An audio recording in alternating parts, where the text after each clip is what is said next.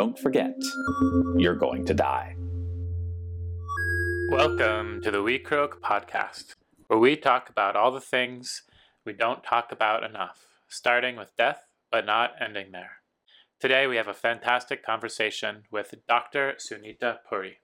She is a director of palliative medicine at Keck Hospital and the Norris Comprehensive Cancer Center. She lives in Los Angeles.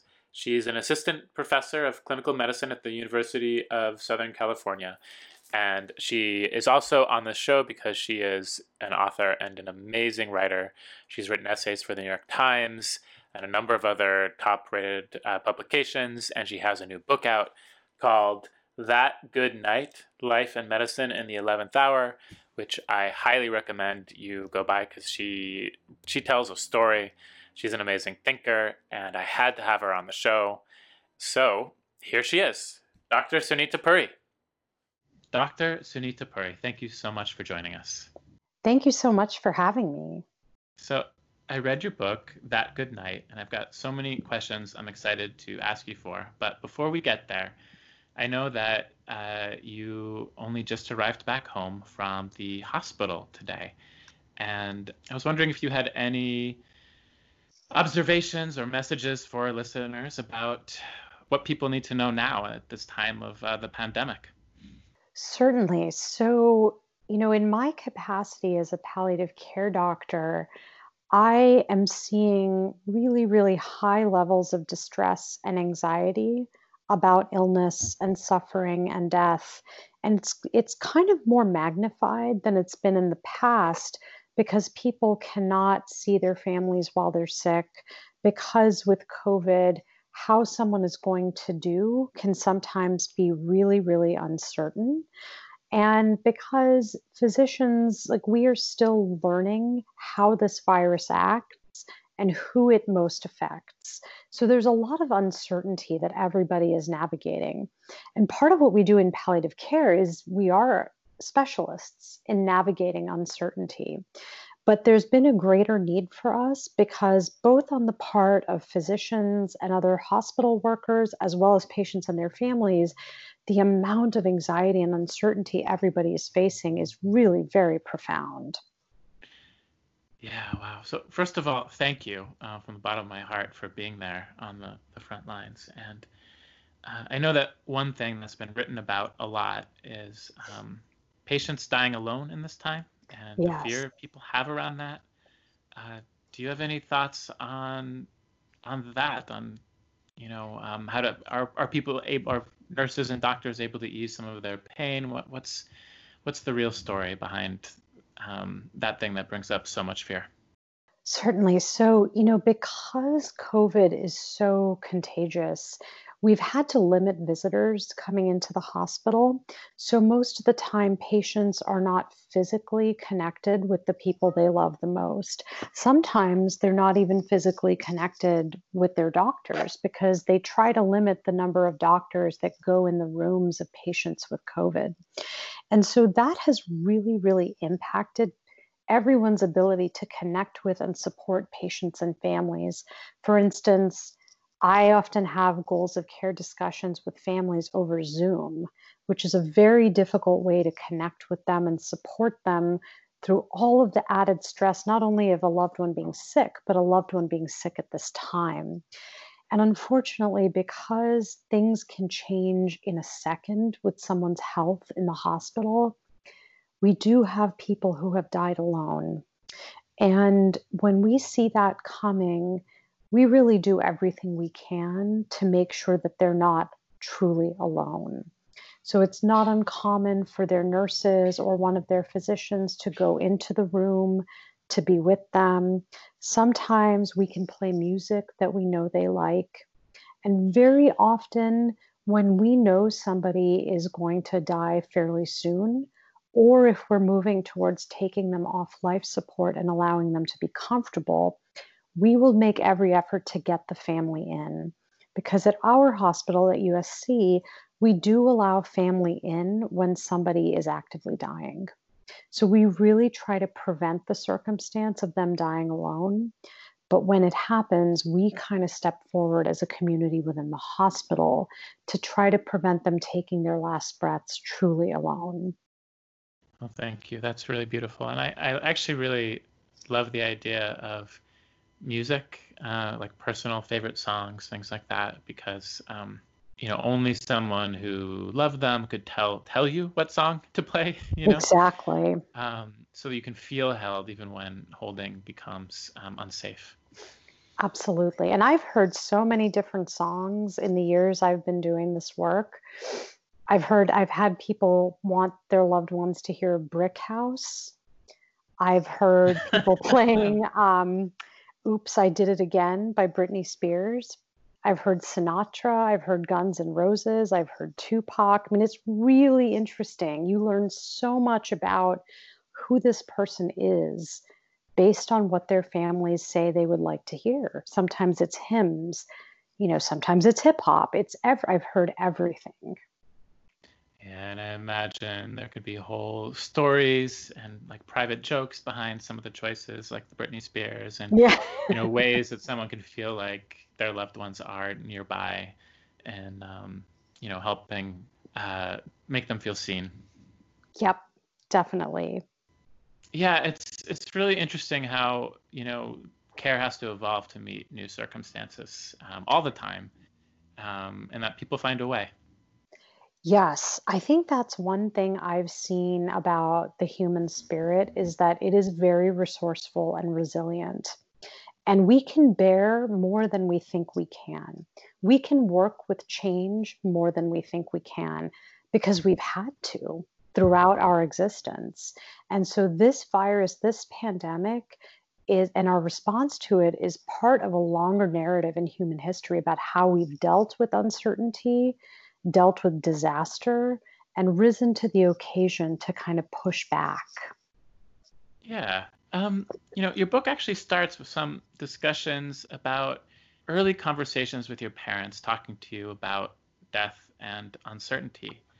And it's almost felt like a more like older perspective around these perspectives that your parents inherited and also gave to you that maybe is a little bit rarer, at least in America these days. Do you want to Mhm. talk a little bit more about that and how they saw death and what they told you? Yes. So my parents are both scientists and they're also very deeply spiritual, very religious. And they come from the Hindu and the Sikh traditions. But mostly what I was exposed to was Hindu and even Buddhist beliefs. And the core belief system, or what kind of is at the center of Hinduism and I think Buddhism, is this idea that life is impermanent and that all things change.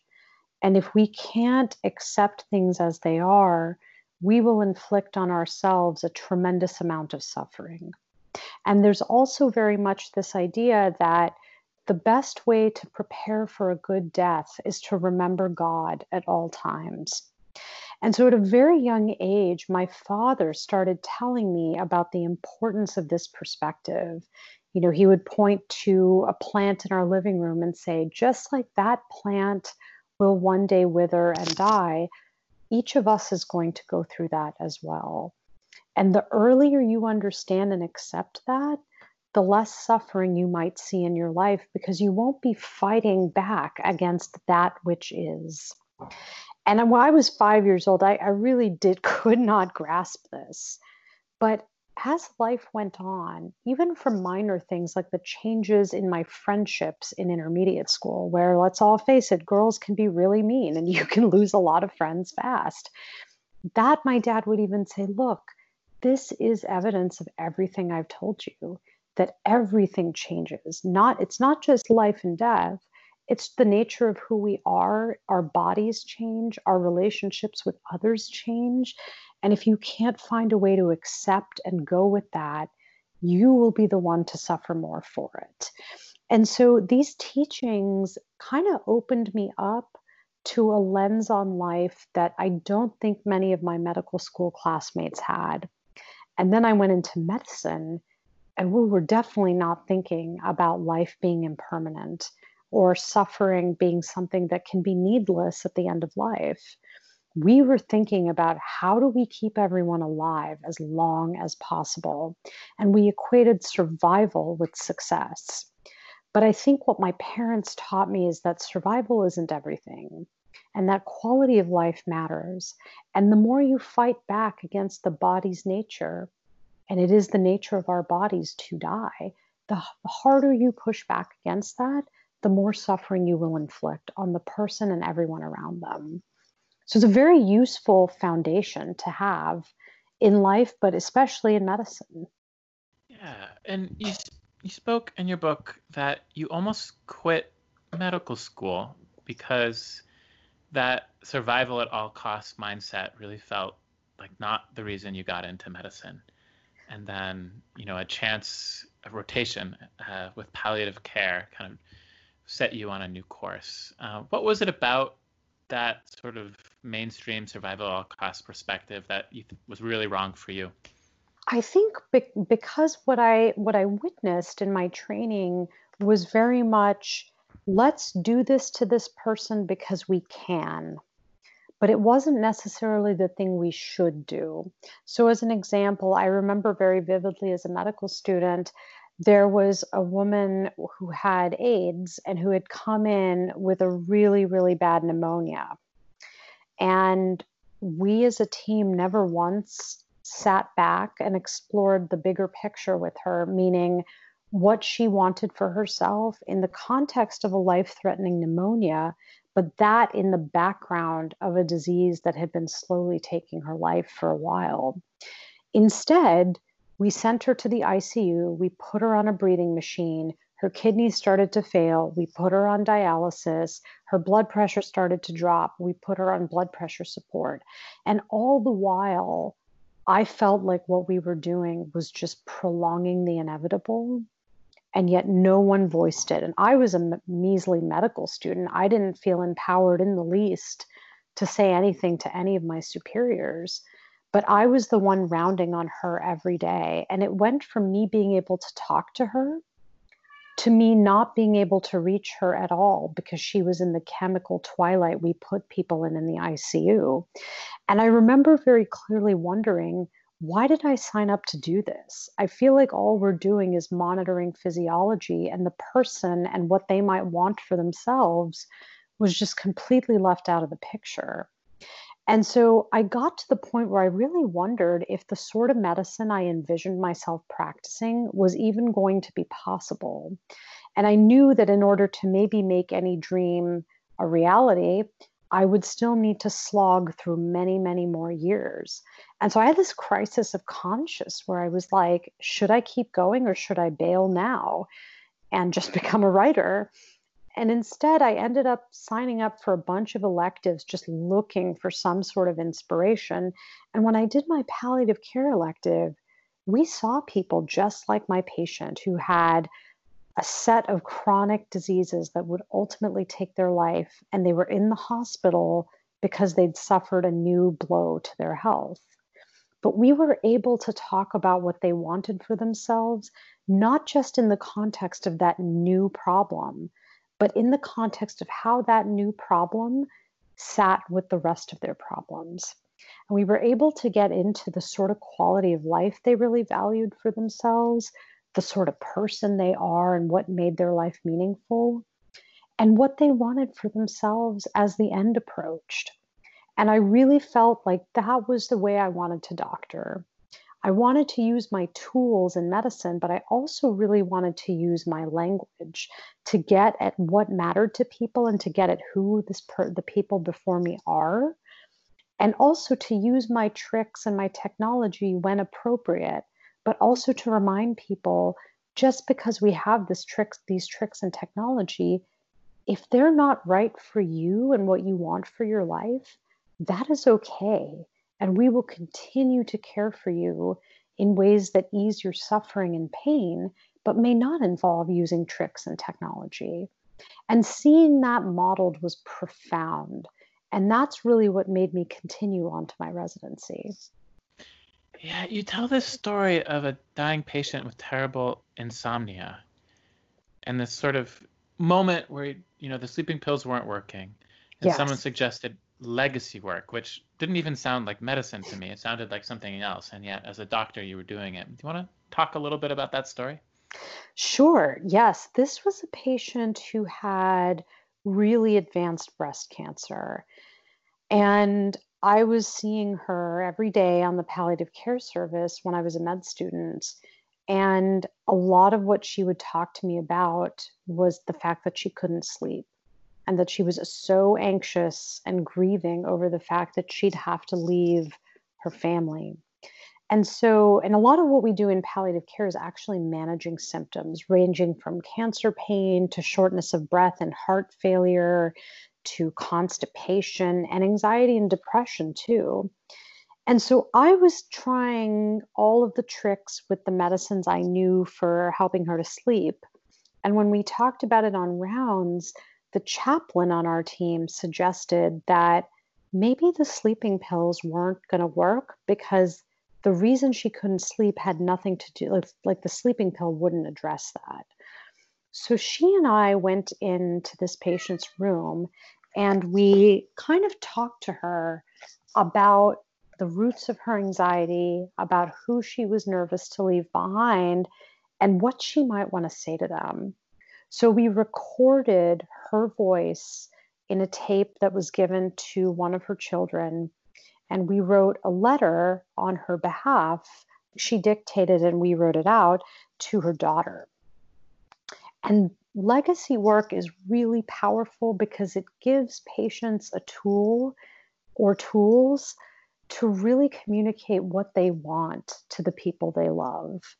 And that might take the form of, hey, I wrote you this letter. I want you to open it on your graduation day or on your wedding day. And it gives people the sense that they have some control in remaining in their loved one's life, even after they physically die. So it's a very, very powerful adjunct to using our medications and using the conversations we have about what matters most to people. This actually is a tool to help them give voice to who matters to them and why.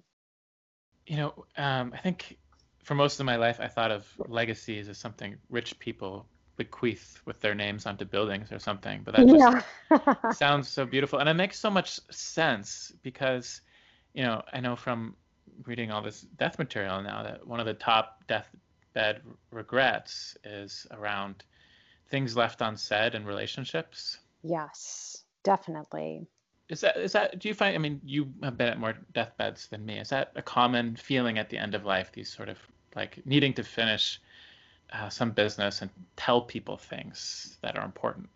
It certainly is in some instances when the person is still lucid and mentally aware. But it's hard to tell in other instances when people are so sick that they need to be on a ventilator. But many of the folks I've seen, particularly if they've had palliative care involvement throughout their illness, they will have thought through who means what to them and how they should outreach to people, which is a big reason why talking about death early on in a serious illness gives people the chance to really reflect on who they want to say goodbye to or who they want to make amends with. In general medicine, we do not do a good job in addressing that. And so when you work with a palliative care team, one of the things that we do so well is to make sure we explore how a patient, the rest of their life, is affected by this illness. And I've seen really beautiful moments where a brother comes back into a sister's life who he hasn't talked to for decades and comes to see her on hospice for the first time in decades, and they make their peace. I've also seen people who are estranged from parents and they may not want to see their parent, but they'll write a letter to say what they need to say. But when we get involved late, patients miss those opportunities for connection. And that always makes me really sad because I have been at the bedside of patients who are going to take off life support because they're dying. And their loved ones will say, she never really got to say goodbye to the son that she hasn't seen in a year. And it's the sort of thing where if we had talked about that the year before, or even a few months ago, she might have been well enough to do what felt right to her. So the earlier we have these discussions and acknowledge that illness has a ripple effect on the rest of our lives, the more empowered we can actually be to forge meaningful connections, either for the first time or to connect again with people we love that we, for one reason or another, may have had complex relationships with. How does that happen? How do people find palliative care or get into these sort of bigger questions earlier? So, a lot of the professional guidelines, especially with patients with cancer and heart failure, are that at the earliest time possible, when someone's diagnosed with a serious illness, no matter what it is, palliative care should be involved. And palliative care, just to distinguish it from hospice, because a lot of people confuse the two, but palliative care is, we're a team that can work alongside a patient even when they're getting chemotherapy or meds for their heart failure or more advanced interventions for their liver failure. And our goal is to work with the other doctors to keep people's quality of life the best it can be, even when they're trying to live with and get treatment for a really serious illness. And so if somebody is suffering from bad symptoms or wants to have these sorts of discussions, it is always okay for you as the patient or a family member to bring up to your doctor, hey, we were thinking about getting a palliative care consult because we're struggling as a family to make sense of everything that's happening to dad. Sadly, despite those professional guidelines, a lot of doctors don't refer to palliative care when they should. And I think that comes from this idea that many people have that palliative care means giving up. And it absolutely does not. But people have that perception, especially my colleagues. And so that can be the barrier to patients getting what they need. So I encourage families and patients to ask their doctors for a palliative care consult. And if they seem resistant, I would just be prepared to say why you think this is going to help the patient. And ultimately, all doctors want to help their patients. And if there's a need that they're not meeting for that patient, most of us are really open to sending a referral to someone who can fill that need with more expertise. One thing that was really two themes that really came through in your book was one, just how much I guess all doctors sacrifice to become doctors. You speak eloquently about turning 30 and your personal life being a mess and working 12 hours a day and no weekend getaways like your friends, and getting really tired from it. And at the same time in the book, there is this critique that we need to do better, maybe even more for people because we're not serving the whole person in this way. And I guess, how do you reconcile those two things of like, how can you possibly ask doctors to do more, Mm-hmm. and needing to change, and how do you wrestle with those things, with needing to ask your fellow medical professionals to make changes, with how hard it is to be a doctor today? That's a great question. And I think what it comes down to is education from the earliest point of our training. I really do feel like if we as a profession were required to become good in asking our patients basic questions about what's important to them in their life, what sort of a quality of life they would not want to sacrifice for the sake of treating an illness. If we were all more comfortable and well versed in those sorts of discussions earlier on, I really think it would actually make many of our lives easier. Because what ends up happening is without that training, the amount of moral distress that my colleagues and myself experience at not being able to tell a patient the truth or not being able to get them comfortable when they're screaming due to cancer pain, the lack of education makes everything worse. Just like we're educated to know how to treat problems with the heart or how to test for diabetes, if we have the skill set around communication, I actually think a lot of oncologists, cardiologists, primary care doctors would be less distressed about caring for their patients. So it's not really asking them to do one more thing. I think the answer is integrating that thing into our education from the very beginning. And to have medical centers really support that. And one of the ways they can do it is by having a good palliative care team. So the primary care doc might take a first pass at this with good education, but as those conversations become difficult, knowing that you have a palliative care team there to help you, I think is really key as well. So that's kind of how I would address that. I think there are tremendous demands made on doctors, and we're always being critiqued and asked to do more. But this particular skill set, I actually think will help us to do more better and more efficiently. And I can't say enough about the need also for support, real support for physician well-being, because I didn't write about a lot of this in my book, but the experience of residency was extremely traumatic, and you carry that trauma forth with you. And at least for me, a lot of the trauma came from doing things to people that I knew I shouldn't be doing, but I didn't know how to talk about it, and I didn't know whether I'd get in trouble for doing so. So I just went along doing what was expected of me.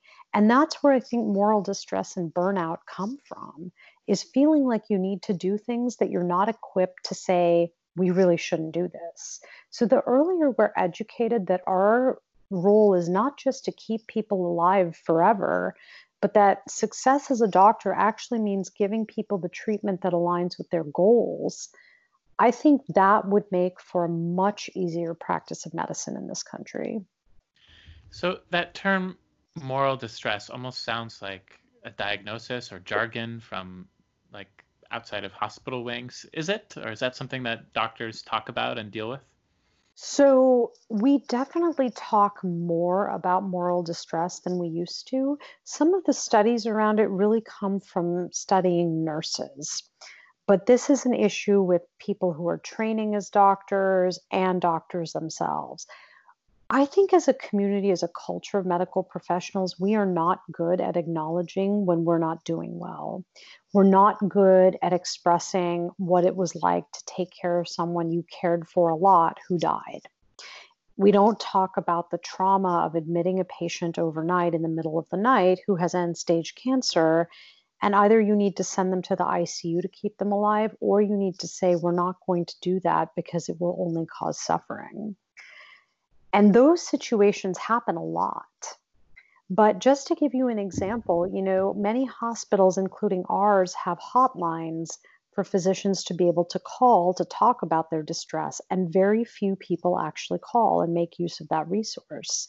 So I think part of what makes moral distress more impactful is that we're not used as a community to sharing our feelings with others. I'll tell you, in residency, that was taken as a sign of weakness. So I just learned to keep it to myself and soldier through. And that makes for a very lonely experience in medicine. People call it stoic these days, even Yep, though the ancient Stoics were the most social people you that's could possibly true. imagine. It's a great point. It was all based on stoic friendships and constantly working with other people to make almost every life decision on more logical, like better terms, and being unafraid of death. So it's interesting. And one thing I like about your book is you kind of tell the story of becoming a palliative care doctor, starting with some of your failures, including the first time really trying to have that hard conversation with a family of a man you thought was dying with months to live. And the family, through a translator, ends up saying, like, please, let's never talk about this again. Yep. And I imagine if that had happened to me, if I were in those shoes, I would be mortified and never want to talk about death again with any patient or their family ever. Can you just talk about that experience and maybe why it's so hard to have these conversations? So I remember that patient vividly. And I think what's difficult is that we know we have to do it and we don't know how to do it. So our intentions don't match up with the outcome of those discussions.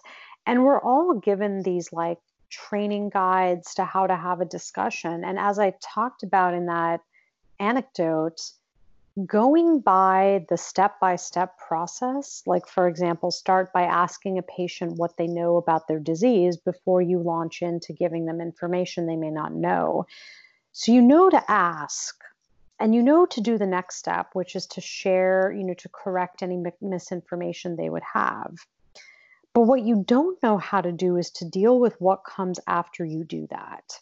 So if you have to say to someone, I hear that your oncologist led you to believe this cancer is curable, but I want to share with you that it's not. We might be able to say that, but what comes after that, the questions, the reckoning, the emotional outbursts that happen, the questioning of your expertise, that's the stuff we don't know how to do. And so I did that first meeting very much not knowing how to answer the questions that were coming my way, like asking me, how long do I have left to live? Or, that in particular was one that I was not at all prepared to answer. And when I did, I turned out to be wrong, which, is still something that delights me to this day because this patient was so amazing. And I'm forever grateful that I had the time with him that I did to be close to him and his family. But at the time, I felt like I was making everything worse by even trying to have this conversation. And so it's really difficult. Those guides and the PowerPoints around doing this work are not sufficient. It's very different from watching a PowerPoint about how to perform CPR. And even then, I would say unless you start doing it, you're not going to know how hard it is and how many other resources you might need. So it's not straightforward at all. And the fact that a lot of doctors do believe, well, talking to a family is just simple communication, it's really not. And because we think we know how to do it, we get ourselves into a lot more trouble because we don't know what we don't know. So, what are your tips, either for doctors or anyone, to have a hard conversation about life and death? So I think in order for our society to really advance to the point where we're minimizing needless or gratuitous suffering, I think there needs to be change both within medicine, but also kind of a groundswell of change in the general public. So things like the work you do on WeCroak, I think we need like 10,000 of these things to help inspire the sorts of discussions about mortality in general before people get to the point where they're sick. Because the more you contend with it, the less scary it might be when you are faced with it yourself or for someone you love. And I write a lot in the book about different ways to open discussions. And I write about how I opened a discussion with my own parents, which was really hard. But there is a way to do it that's coming from a place of love and concern. So to say something like, mom, dad, grandma, whoever, I've been thinking a lot about how if you got sick, I realize I don't really know what you would want for yourself or not. And I know there's a lot of medical technology out there, but not everybody wants that if it won't give them a good quality of life. Could we talk about that? Because I really want to be sure that if I have to speak on your behalf, that I know what to say. And I also want to be sure that if you need to make these decisions, we've at least considered it before a crisis arises. And so if it comes from a place of love with a goal of minimizing suffering, I think it can actually be heard very well. I also think another tip for having discussions in your own families is to ask to bring up a death that's happened. So you remember when grandma died in the nursing home from dementia? I've been thinking about that a lot recently, and I don't really know why. But it makes me think about what I would want for myself if I started to develop advanced dementia, the sorts of things I would and wouldn't want. Have you given any thought to that based on our experience with grandma? So bringing up a very specific instance to talk about that can widen out into a discussion of what we want for ourselves.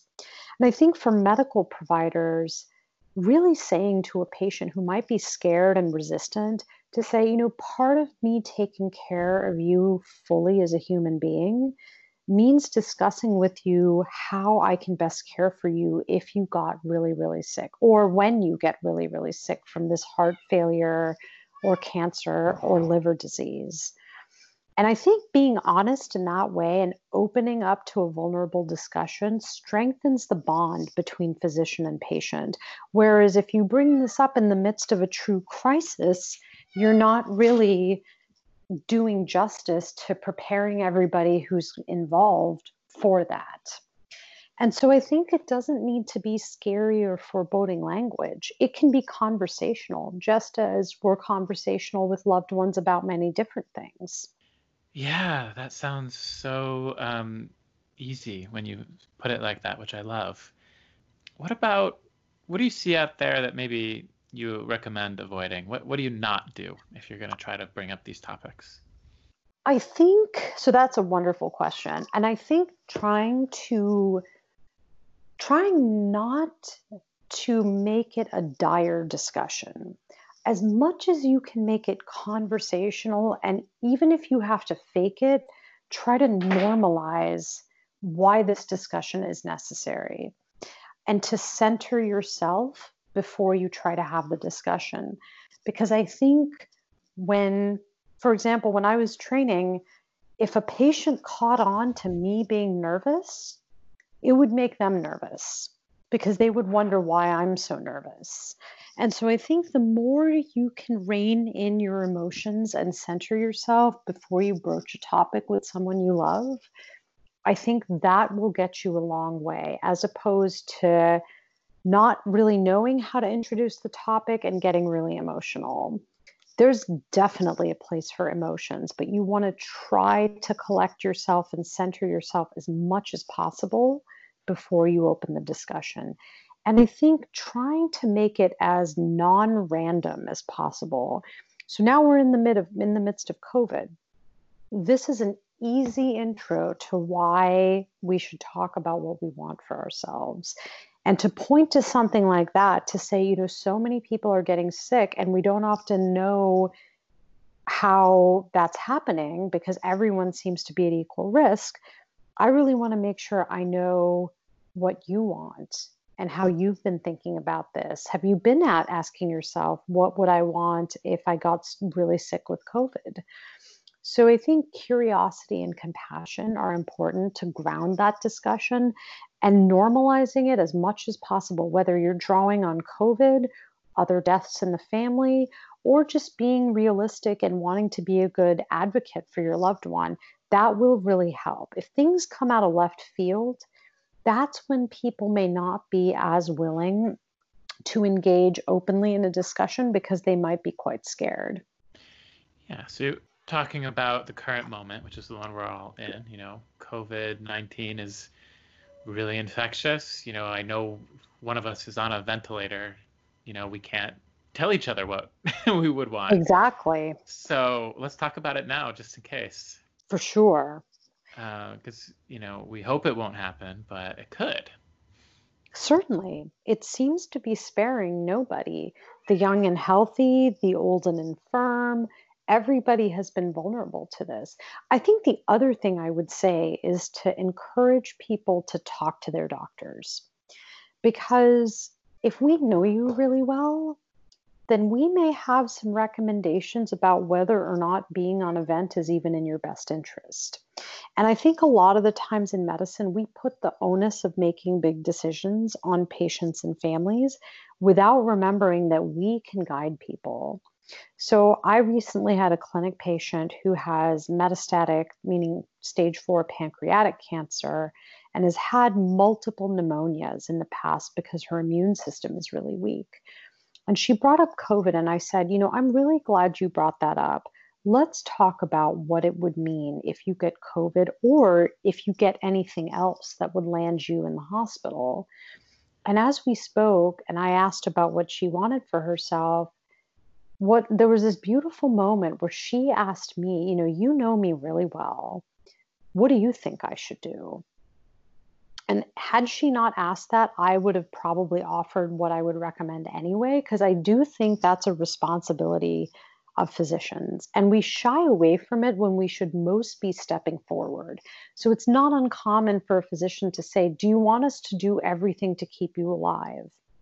And to put that without any context or any information about what that would look like, and to ask someone to make that decision in the midst of an emergency is incredibly unfair.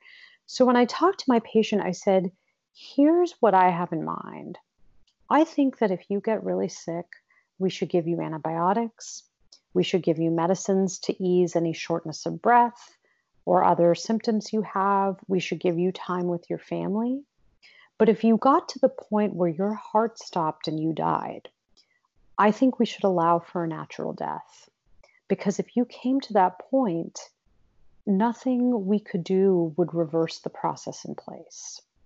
And so I think it's far better for you to be comfortable at that point than for us to put you through brutal and ineffective CPR. And it's something that I do a lot with my patients, is to make that recommendation or draw boundaries, because it's too much for someone to decide on their own. We make these decisions from a place of emotion a lot of the time. Families don't want to feel like they're giving up on their loved one. Their loved ones may have said, do anything and everything to keep me alive. But what that actually means is lost on a lot of patients and families. And that's where we need to step forward. It's almost kind of a moral responsibility to say, as the doctor who knows you very well, if this happened to you, we would not be helping you by doing more. Doing more would be doing harm. And most of the time, patients and families are very grateful for that direction, because if they know you and trust you, they know this is coming from a place of care. Hello, everyone. We thought this would be a great time just to take a quick break. Hansa and I, we just wanted to thank you so much for listening to the We Croak podcast. And Hansa, you were telling me earlier that you had some updates on our listeners. Yeah, we've been listened to for many, many thousands of hours now. The people are really tuning in, and it's amazing because this was originally a way to just, have conversations with the authors of the books we were reading. So if you're listening to this podcast, first of all, thank you. And thank you for all the amazing reviews and for sharing it with your friends, because the more we see that you are tuning in, the more we're going to find great guests for you and make time for these podcasts. We really appreciate everything that you do, especially the reviews. There was actually just a new 5-star review just a few weeks ago. And they were talking about, Hansa, how you ask such good questions and the guests are really interesting. And that, and I quote, there are many podcasts about death and dying, but this one is worth trying. Highly recommended. Are there really many? That's amazing. Actually, there are. There's lots of books, lots of people doing this kind of stuff, but we really appreciate everyone who tunes in to ours.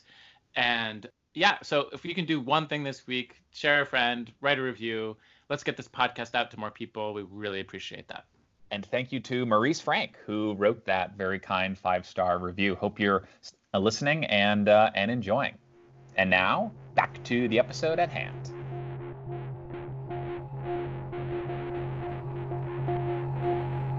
What do you do with people who really don't want to let go of hope? Those kind of statements like, God will protect me, I'm going to recover, even when, all the doctors agree this is, fatal and soon.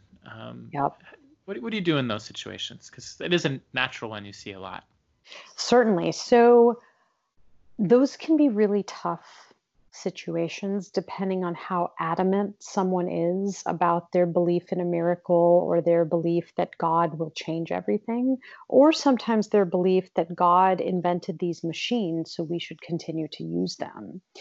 And what I really like to do is slow the conversation down and really get into the meat of what someone's trying to say. So for example, if someone says a miracle is going to happen, I ask them to help me understand what that looks like to them. Is the miracle getting him off of a machine? Is the miracle us returning him whole to you? Is the miracle getting him home? Or could the miracle be giving him some dignity in the dying process if we can't fix the problem? So I really try to get into what they're envisioning. And I will always say it is never my intention to take hope away, but it's to understand what you're hoping for and put it in the context of your loved one's medical condition. Because I think there's a difference between hope and false hope. And I don't want you to have false hope. I want you to have hope, but we really need to be clear about what's realistic to hope for and what may not be. Because chasing an unrealistic hope will inflict a lot of suffering on him and the rest of you. And so I'm pretty frank, and I try to do it in as few words as possible, in part because in my writing, I try to be really concise because I don't think long, meandering sentences necessarily get you to the point. So that's kind of how I approach it. And I tell them, no matter what happens, I'm going to be with you, supporting you. But the hardest things I have to do sometimes are tell people what they don't want to hear. But if I didn't do it, I would absolutely be giving you false hope. Sometimes I even say, the easiest thing for me to do would be to say, you want me to do everything? I'll do everything. The harder thing is to pause and ask, what does everything look like in the context of what we're already doing? And part of doing everything means having this conversation. And a lot of the times we're able to soften the really hard stance people take because we're asking them to explain aloud a vision they have in their head, which as they explain it, unfurls. That's really, really beautifully said.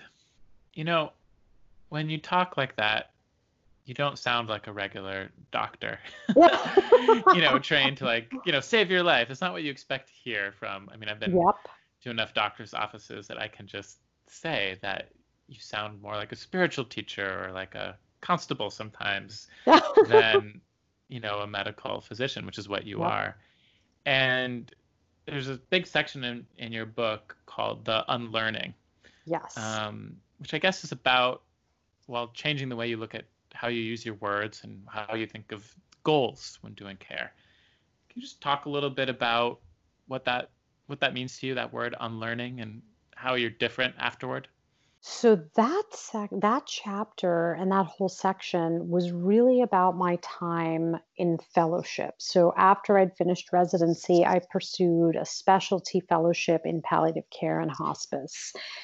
And what I realized early on in that fellowship was that to do this job well, I had to unlearn how I was taught to have discussions and how I was taught to think about mortality in residency.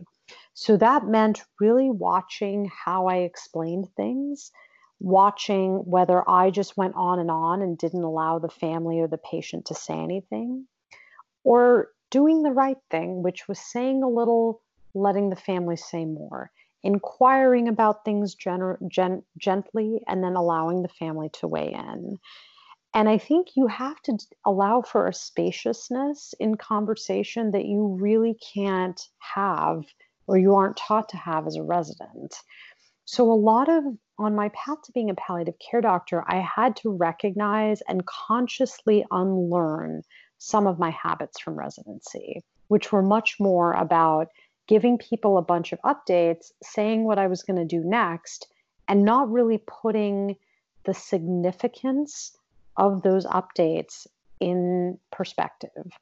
So I might have seen somebody who was doing poorly in the ICU and now his kidneys are failing. We have to do dialysis. That's probably what I would tell the family. But I wouldn't take a step back and say the fact that he needs dialysis makes me worried about X, Y, and Z.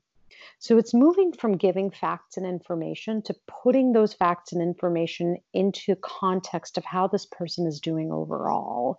So that was a lot of what I had to learn. I had to learn to unpack words. So like we were talking about with miracle and hope and do everything and I'm a fighter, those words we all read from the same cultural script. But where did those concepts come from and what do they mean to each individual person in a specific circumstance? And so learning to be what I called in the book an accidental linguist, where I was now in this position of really having to get granular with patients about what they meant when they used certain words. That was definitely not something I was ever exposed to or trained for in medical school or residency. And it's a habit I actually kind of developed myself. It wasn't necessarily that we were taught that. It was that I came to see that I couldn't engage with the harder conversations without really understanding where the conflict was. And that conflict, at least in my experience, almost always came down to the use of language. Is this something that's only for palliative care, hospice, or end of life discussions? Or do you believe all medicine needs to get into language a little bit more, get into these sorts of questions? I think all of medicine does. And I think the earlier we are trained to understand that we can't just throw around words that don't mean anything, that we actually have to talk to patients more meaningfully, that I think is going to mitigate a lot of suffering, a lot of negative perceptions of doctors and hospitals, and will ultimately let us be the best doctors we can be because we will really understand why people are saying what they do. So I think it's just as relevant for an OBGYN to be able to have sensitive discussions as it is for a palliative care doctor or an internal medicine doctor. Okay, so one of the things I've been thinking about lately is, we have an opiate epidemic in America Yes. right now. Mhm. And at least in the news, it was caused in large part by, doctors taking relatively healthy patients who just had a surgery and giving them really strong opiate pain medications without really having the patients understand maybe the risks of what they were taking. And I'm wondering if you were going to use words in that situation to help a real patient understand risks and benefits. How would you have that conversation when they're like, you're 30, you're not real, or 18, not really in a risk of dying. You might be in a lot of pain. You have to think about whether to take this medication or not. What advice could you give a doctor in that circumstance? So I think the first thing to know is that opiates are actually not appropriate for a lot of kinds of pain. So a man falls off a ladder at work, hurts his back. That's actually not someone who should be given opiates. And I think that's where this whole issue arose and went wrong because people wanted a quick fix. And a lot of doctors were eager to indulge that, in part because if you give a patient what they want, they won't bother you. I hate to say it, but it's true. And I think where informed consent fell by the wayside is that doctors themselves, I don't know that they knew in the beginning what the sort of long-term consequences were of using these opiates. I think nowadays we're a lot more strict, obviously, on who gets opiates and who doesn't. In palliative care, for malignant pain or pain coming from cancer, especially if it's an incurable cancer, opiates are really kind of the backbone of making someone comfortable. But even then, there are roles for Tylenol, for Advil, for blocks that actually block the nerve, allowing people to experience pain. So the treatment of pain is varied and complex, and it's not just about opiates, really, in any circumstance. So I think the first thing I would say to a doctor who might prescribe opiates to someone is number one, think about whether this pain actually needs opiates or whether they need Tylenol, Advil, heat packs, and good physical therapy. But B, let's say it's somebody with a bad cancer and a lot of cancer pain. I always take my patients through the risks and I help them to know what are the signs of you using this opiate for the wrong reasons. And a lot of it is because people want to use it because it makes them feel psychologically better, or it gives them that experience of euphoria that they continue to look for. And I have to trust my patients to report if they are experiencing that. But I also tell them at the outset, I have them sign a pain contract. And that basically says in writing that these are the risks and benefits of opiates. And by getting opiates, I agree to the following, including no early refills, If I'm running out of the medicine, I have to give my doctor 7 days notice. If the dose isn't working, I call my doctor instead of going up on the dose the way I want to, which has happened to me. So I'm really explicit about this. And I think part of informed consent is not only talking about the risk of addiction, but saying these are substances that are often misused. And in order to care for you and keep you safe, I will have to do random urine toxes to make sure that you're using the medicine and that you're not using it in conjunction with other things. Because that sadly has happened to me where someone's on opiates and I do a UTOX and there's no opiate in their system. And it is probably because they're being sold. So I am really clear, and I encourage all doctors to be clear at the very beginning that we want to help you and minimize your suffering. If we're going to give you opiates, these are the terms of the agreement to keep you safe. And we really can't waver on that. It sounds like, yeah, these sorts of conversations are important all throughout care in so many different places. Definitely. You know, you mentioned very early in the book, I think all the way in the author's note, that you have this mission to help people have these hard conversations about death and about, you know, the big things in life, what their goals are. And obviously you do that in your palliative care practice. And I was wondering if you had any final thoughts about how any listeners, even if they aren't headed to the hospital anytime soon, can start thinking about these big questions. Like maybe, you know, they want to have the conversation, but they don't even know what they want yet. I think one of the things to kind of meditate on or find a way of contemplating is the fact of impermanence. Because I think the more we can come to terms with that and have more comfort with that, even apart from death and dying, it's knowing that everything is going to change and it's not always in our control. So, how do we make peace with that and then approach the fact of mortality? Because I think thinking about death alone might be really scary. So, how do we prepare ourselves for death by really immersing ourselves in trying to come to terms with and understand that everything is going to change, including our health, our relationships, our bodies, the seasons, everything. And I think there's something about having a contemplative practice that can make us more prepared for anything that comes our way. There's a meditation in Buddhism which is based on the sentence, I am of the nature to die. And I think that, so for some, that might sound more morbid and overwhelming, but it's almost like looking at a fear really, really closely. And it's not the fear itself, but it's the anxiety that we've yoked to the fear that makes us kind of unfurl. So just like it may not be death, but it may be the anxiety and the fear and everything we put on that prevents us from having these discussions and thinking about what we would want for ourselves. So I really, really believe that in order to have an open acceptance of change with health and everything else, we really need to have some sort of contemplative practice. What are some contemplative practices you recommend?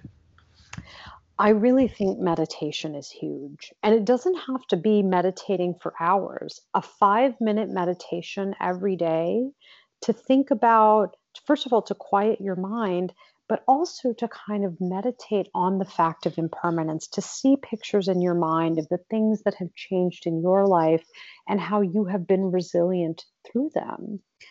I think having that practice is hugely important. Sometimes I will just do an open eyed meditation looking at the tree outside my window and remember that that tree was bare just a few months ago. Before that, it had brown leaves. Now it has green leaves. And remembering that and looking at that grounds me physically in something that is representative of everything that we go through in life. Yeah, I will say that this is a topic very near and dear to my heart. It was some of these meditations that I started to try to do that inspired the WeCroak app, Yes.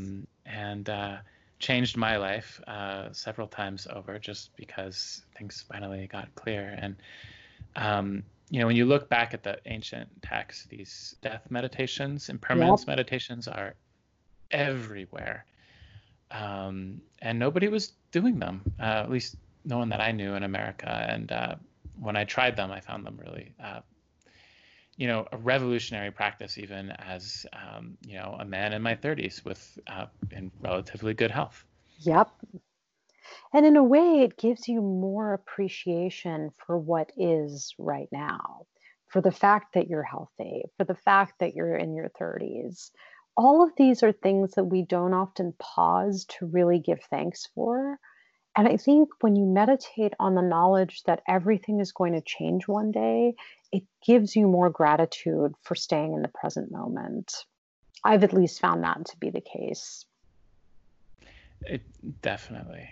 And, I find that so often we are stuck in these loops, like something's wrong at work or, just some stupid thing. Like someone was mean to you on the, a colleague or something like that, and it can ruin your whole day. And meanwhile, you're doing things that, are quite big blessings, like being able to walk down the street or Yep. Eat your favorite foods or talk to the people that you love. And that it's the nature of everyone that those things get limited severely given enough time. Yep. And And even in the next moment, I think having that embrace of change being life's constant really helps us really appreciate everything we have now, knowing that even tomorrow things will be different and we don't know how. yeah. Do you meditate every day? Do you have a practice? I try to meditate every day, and in the days where I don't kind of feel up to it because I'm exhausted, I'll do yoga. And that also really helps me to stay grounded, to remind myself to be in the present moment, because I think our minds are our worst enemy. And so the more we can distract the mind by staying present, I think that opens many of us to facing what's most difficult and to preparing for it. So I find yoga incredibly important in my life. Yeah, that sounds really great. So we've reached our hour. Is there anything that I didn't ask you that you wished I had? Nothing comes to mind because I think we talked about so many interesting and complex things. Um, I'm very grateful that you had me on this podcast, and I hope that what I've said will be of some help to people out there. I know it will be. And thank you. It's been an honor to have you on our show. Thank you so much. It's been an honor to be here. Thank you again, Dr. Sunita Puri, for joining us for this episode. If you want to learn more, her latest book is That Good Night, Life and Medicine in the 11th Hour. There is a link to that in the show notes. And to go back to something mentioned very early in this week's episode, if you were on your deathbed, take a moment right now and think about what song you would want to play in that moment. And until then, we'll see you next time.